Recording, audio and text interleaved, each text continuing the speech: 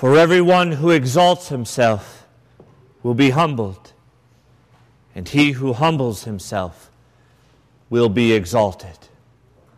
In the name of the Father, and of the Son, and of the Holy Ghost. Amen. Please be seated. Today we celebrate our patronal feast, the feast of St. Chad of Lichfield. St. Chad was a bishop and monk of the Church in the 7th century who died in 672.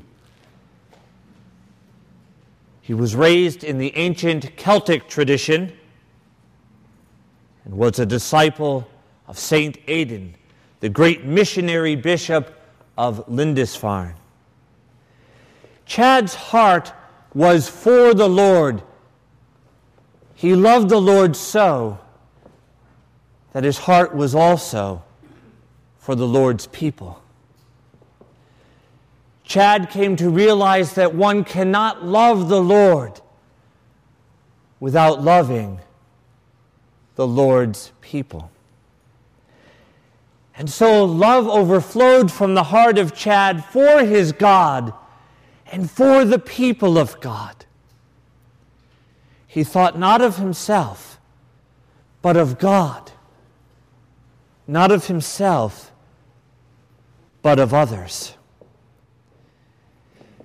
Chad is a wonderful example for us, particularly in this holy season of Lent, of someone who chose unity over division, mercy over anger, and chose to be a servant rather than to seek greatness in this world.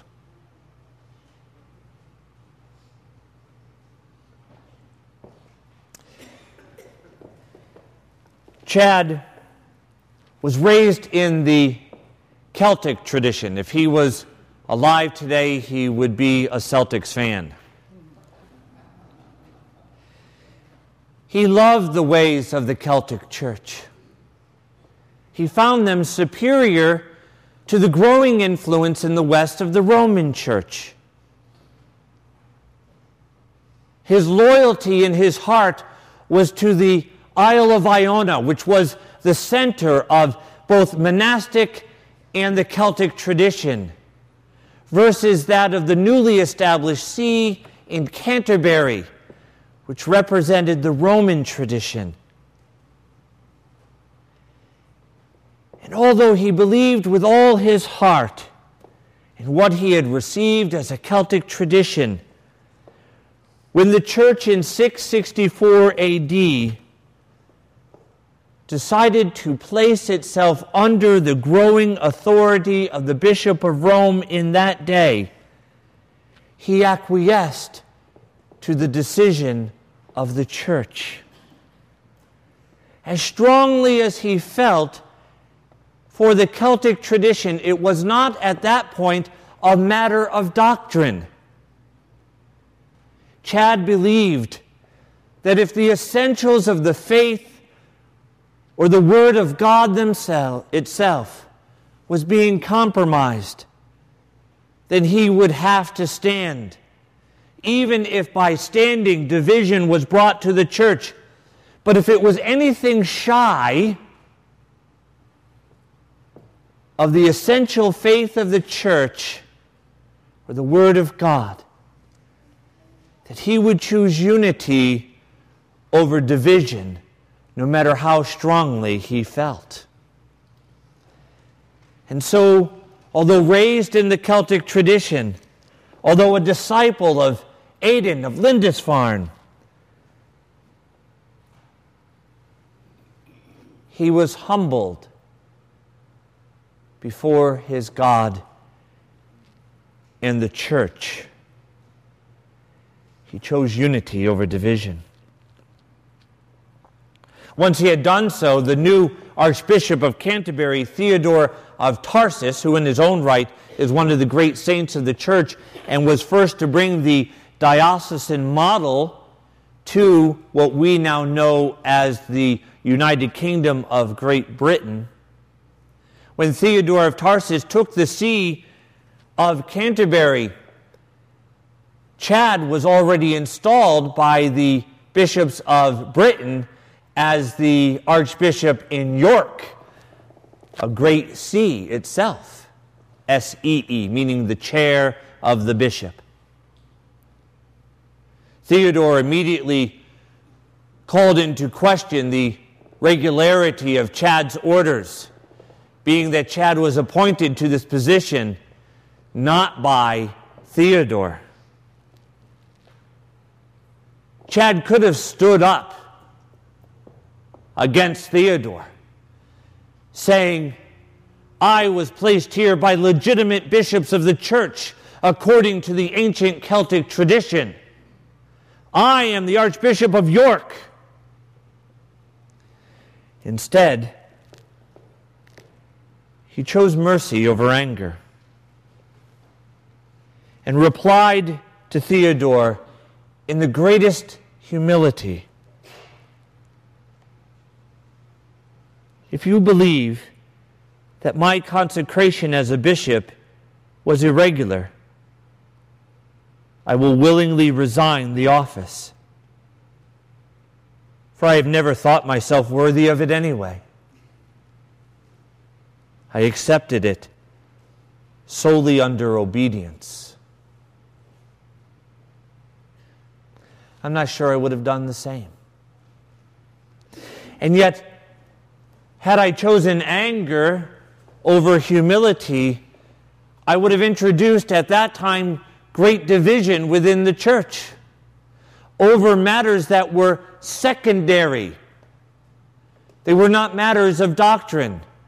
The Word of God was not here being challenged. I would have had some points to make. Many of those points would likely have been justified. But he chose humility and again humbled himself before the Lord and the church. Theodore was so moved by his humility that in tears he appointed him to be the Bishop of Lichfield. Chad humbled himself, and so God immediately raised him up. Rather than exalt himself before the Lord and the church, even if justified, he chose to be humble. And it was God who raised him up. He did not raise himself up. God raised him up. And he did wonderful things in Lichfield, including influencing that region by bringing so many to Christ through the proclamation of the gospel, that a cathedral was there built and is named after him. And one day, a young man, an even younger bride, named Steve and Monica, were married there.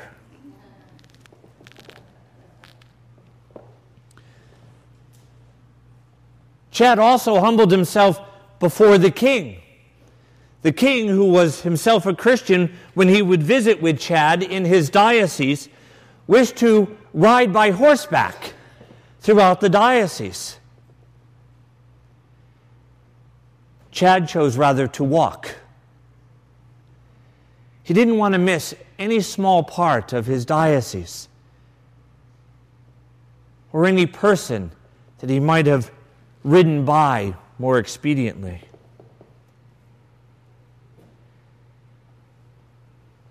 He felt that it wasn't his place to ride as if he were someone, but rather to walk as the apostles did when they were sent by their Lord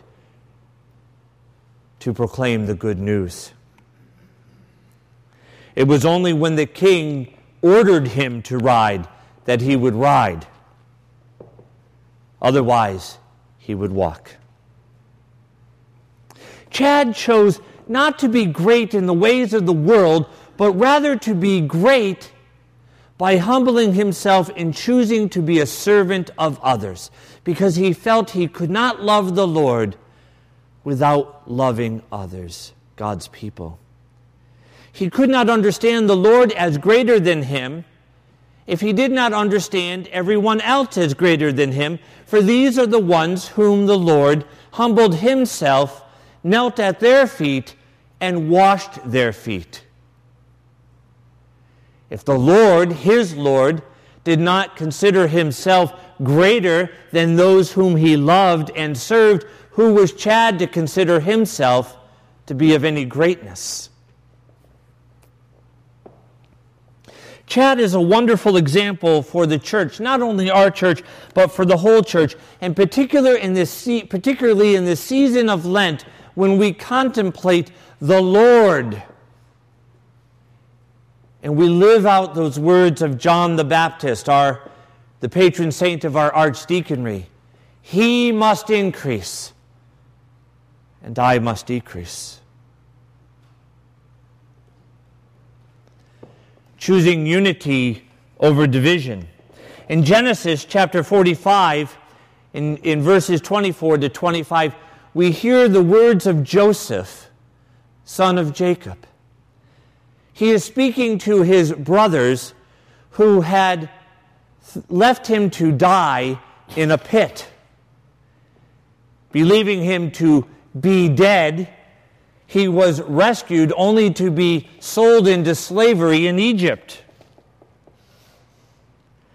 Later, he became a friend of Pharaoh, and Pharaoh gave him great authority.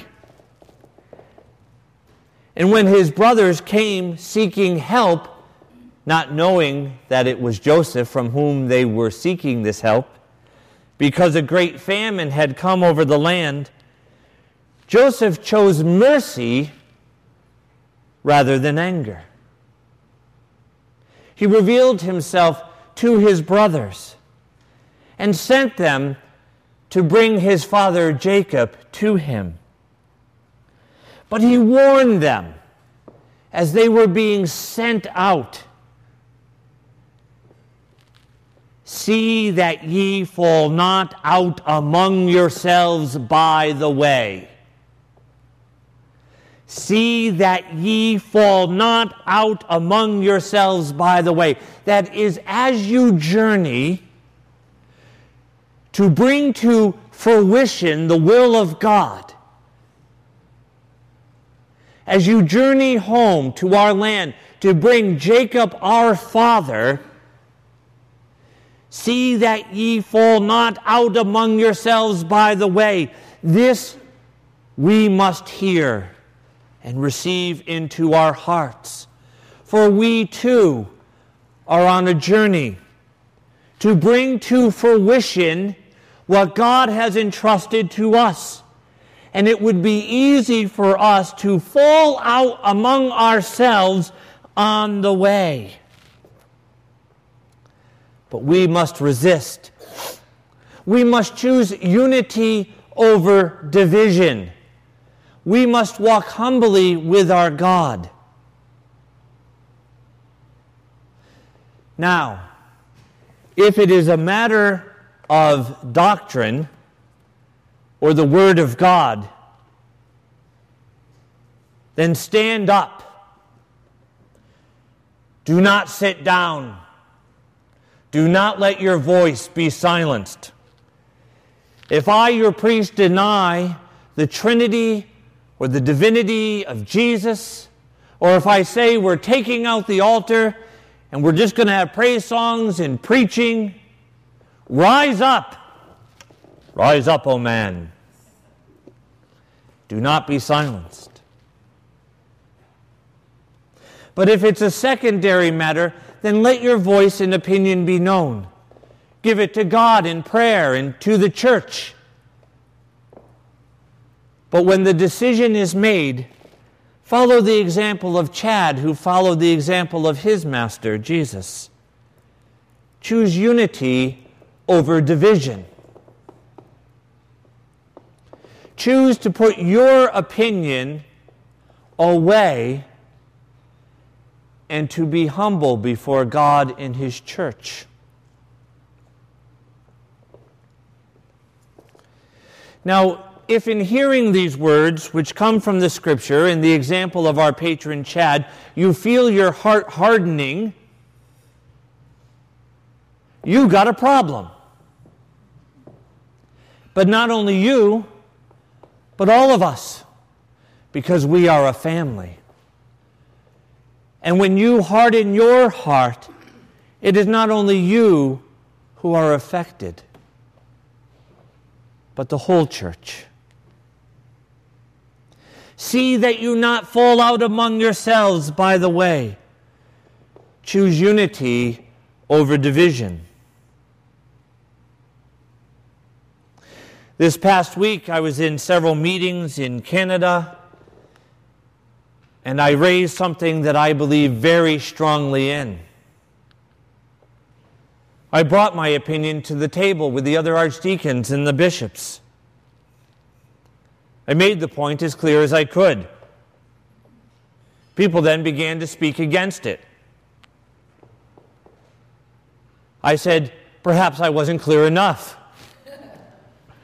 And so I spoke to it again. At some point we prayed. And following the prayer, the decision was made. And I was happy at that point. Do you know why? No, I didn't. I lost. But I believe that God's will was done. That He had spoken not through me as an individual, but through the whole. That somehow there must have been something in the plan that I was unable to see. And so I told them all, I rejoice with all of you. We must choose unity over division. Now, had they been denying something of the first order, something of the Word of God, something of the doctrine, I still wouldn't be here. I'd be at that table, jumping up and down, yelling and screaming. But it wasn't something of the first order. And so I chose unity over division. What about choosing mercy over anger? We remember that Chad was removed from his see by Theodore. I find you irregular.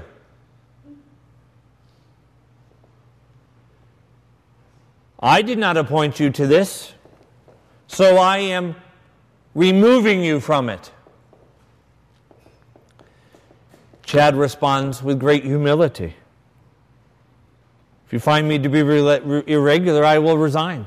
Never thought myself worthy of it anyway. This is much like Jonah in Jonah chapter 4, verses 6 to 11, where Jonah chooses anger over mercy.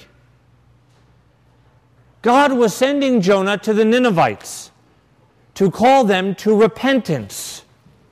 They were being called to a time of repentance, fasting, and to clothe themselves in ashes. Jonah was very angry that God would send them to the Ninevites. Do you know why? Because he was afraid that they would do just that, repent. And he didn't like the Ninevites. He didn't want them to repent because he knew that the Lord would be merciful. He knew that the Lord would be gracious unto the Ninevites. And so he hardened his heart before the Lord. He chose anger over mercy. Those wretched people, they deserve no mercy. They deserve not the compassion of the Lord. They deserve the wrath of God. Chapter 4, beginning at verse 6, and the Lord God prepared a gourd, a plant, and made it to come up over Jonah, that it might shadow over his head, to deliver him from his grief. So Jonah was exceedingly glad of the gourd. But God prepared a worm when the morning rose the next day, and it smote the gourd, that it withered. And it came to pass, when the sun did rise, that God prepared a vehement east wind, and the sun beat upon the head of Jonah, so that he fainted. And he wished in himself to die, and said to the Lord, "It is better for me to die than to live." And God said to Jonah, "Dost thou well to be angry? Dost thou well to be angry for the gourd?" And Jonah said, "I do well to be angry, even unto death." Then the Lord said, "Thou hast had pity on the gourd, for the which thou hast not labored, neither madest it grow, which came up in a night and perished in a night. Should not I spare Nineveh, that great city, wherein are more than 600,000 persons that cannot discern between their right hand and their left hand?"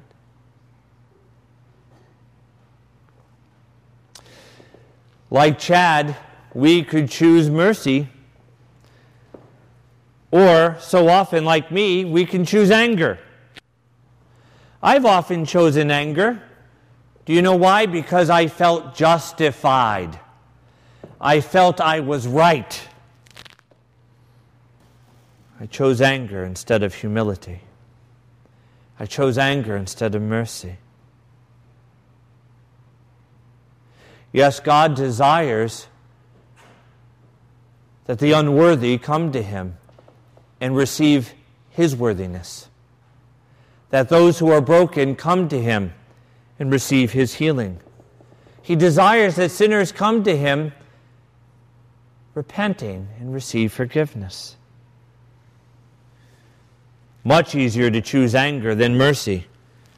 To choose your rights rather than to choose what God has called you to do. In doing so, we exalt ourselves. We choose the greatness of this world over being a servant after the example of our Master. Remember, Chad chose to be a servant rather than to be great. He chose not to exalt himself, but to exalt the Lord by humbling himself.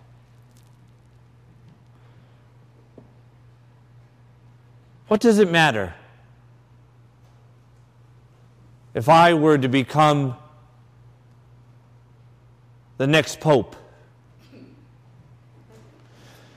By the way, I'm in the running.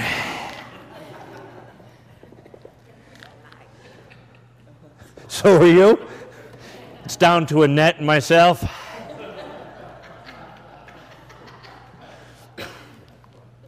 What would it matter if I had all the world and didn't know how to be a servant? What would it matter if I had all justification but didn't know humility? What would it matter if I held all right doctrine but didn't know how to love my God enough that I saw Him and everyone else as greater than myself? In Luke chapter 9, verse 44, Jesus says to His disciples, "Let these sayings sink down into your ears, for the Son of Man shall be delivered into the hands of evil men." He calls His disciples to share with them that He who is Lord and God, He who created all things, visible and invisible, shall be handed over to evil men, that He will be mocked and beaten, spit upon, nailed to a cross and die. Do you know their response? They began to ask one another, reasoning among themselves, who should be the greatest? In the very presence of their God, who came into this world not to exalt Himself, but to humble Himself. In the very presence of God, who came not to rule, but to serve, they argued among themselves who was the greatest.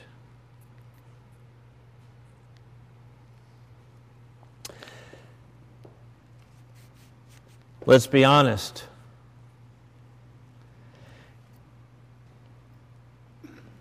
If I am a priest who, outside of matters of the faith or the Word of God, exalt my opinion over what the greater church has discerned, I have chosen not the way of the Lord, but the way of Lucifer. For Lucifer was willing to serve the Lord as long as he found it not to be under his dignity. If I choose anger rather than mercy, let's face it, I choose not to be an icon of Jesus Christ, my Lord, but to be an image of Lucifer, who chose anger even unto death. Let's face it, if I choose to be a priest who seeks the greatness of this world rather than to be an icon of my Lord as servant, then I choose not to follow my Lord, but Lucifer. But you must not be fooled either.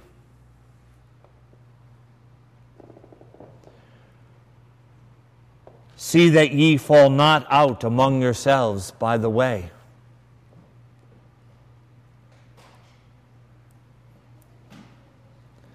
See that ye show mercy.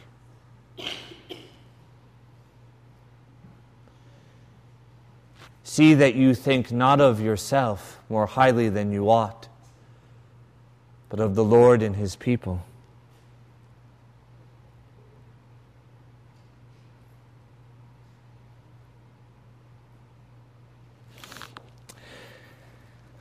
I leave you with this thought in this holy season of Lent.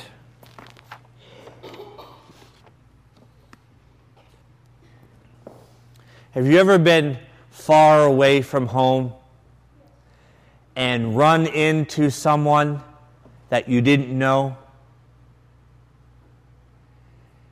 And in your conversation, you discover that they're the brother or sister or the spouse or the father or the mother or the son or daughter of someone whom you love greatly and respect. And immediately your heart begins to fill up with joy that you've made this connection with this person, and they are immediately of value to you because they are of such value to the person you love so much. Has that ever happened to you?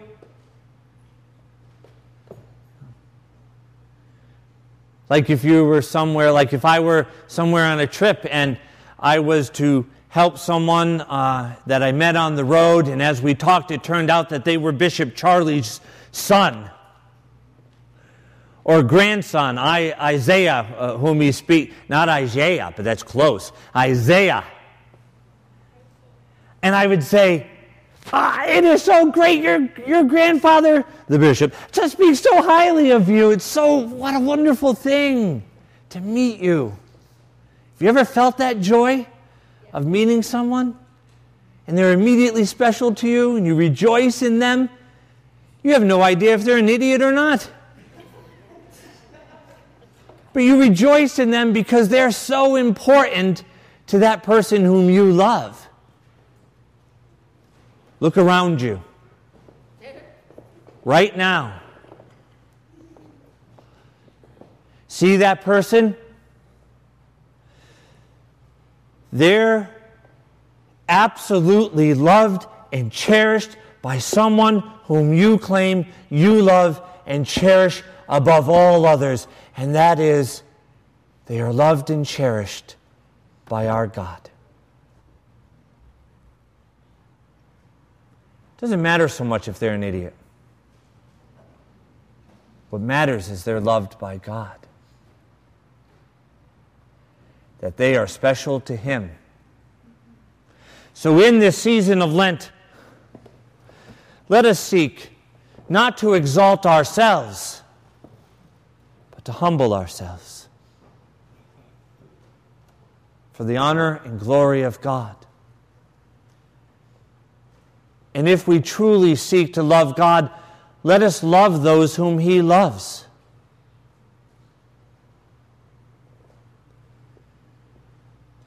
Humble yourself before the Lord in His church. Choose mercy over anger. Seek to be a servant rather than to be great. For then, if you do these things, shall you be an icon of Christ. And there you shall find your true worth, value, and dignity. For he who exalts himself shall be humbled, and he who humbles himself shall be exalted, saith the Lord. In the name of the Father, and of the Son, and of the Holy Ghost. Amen.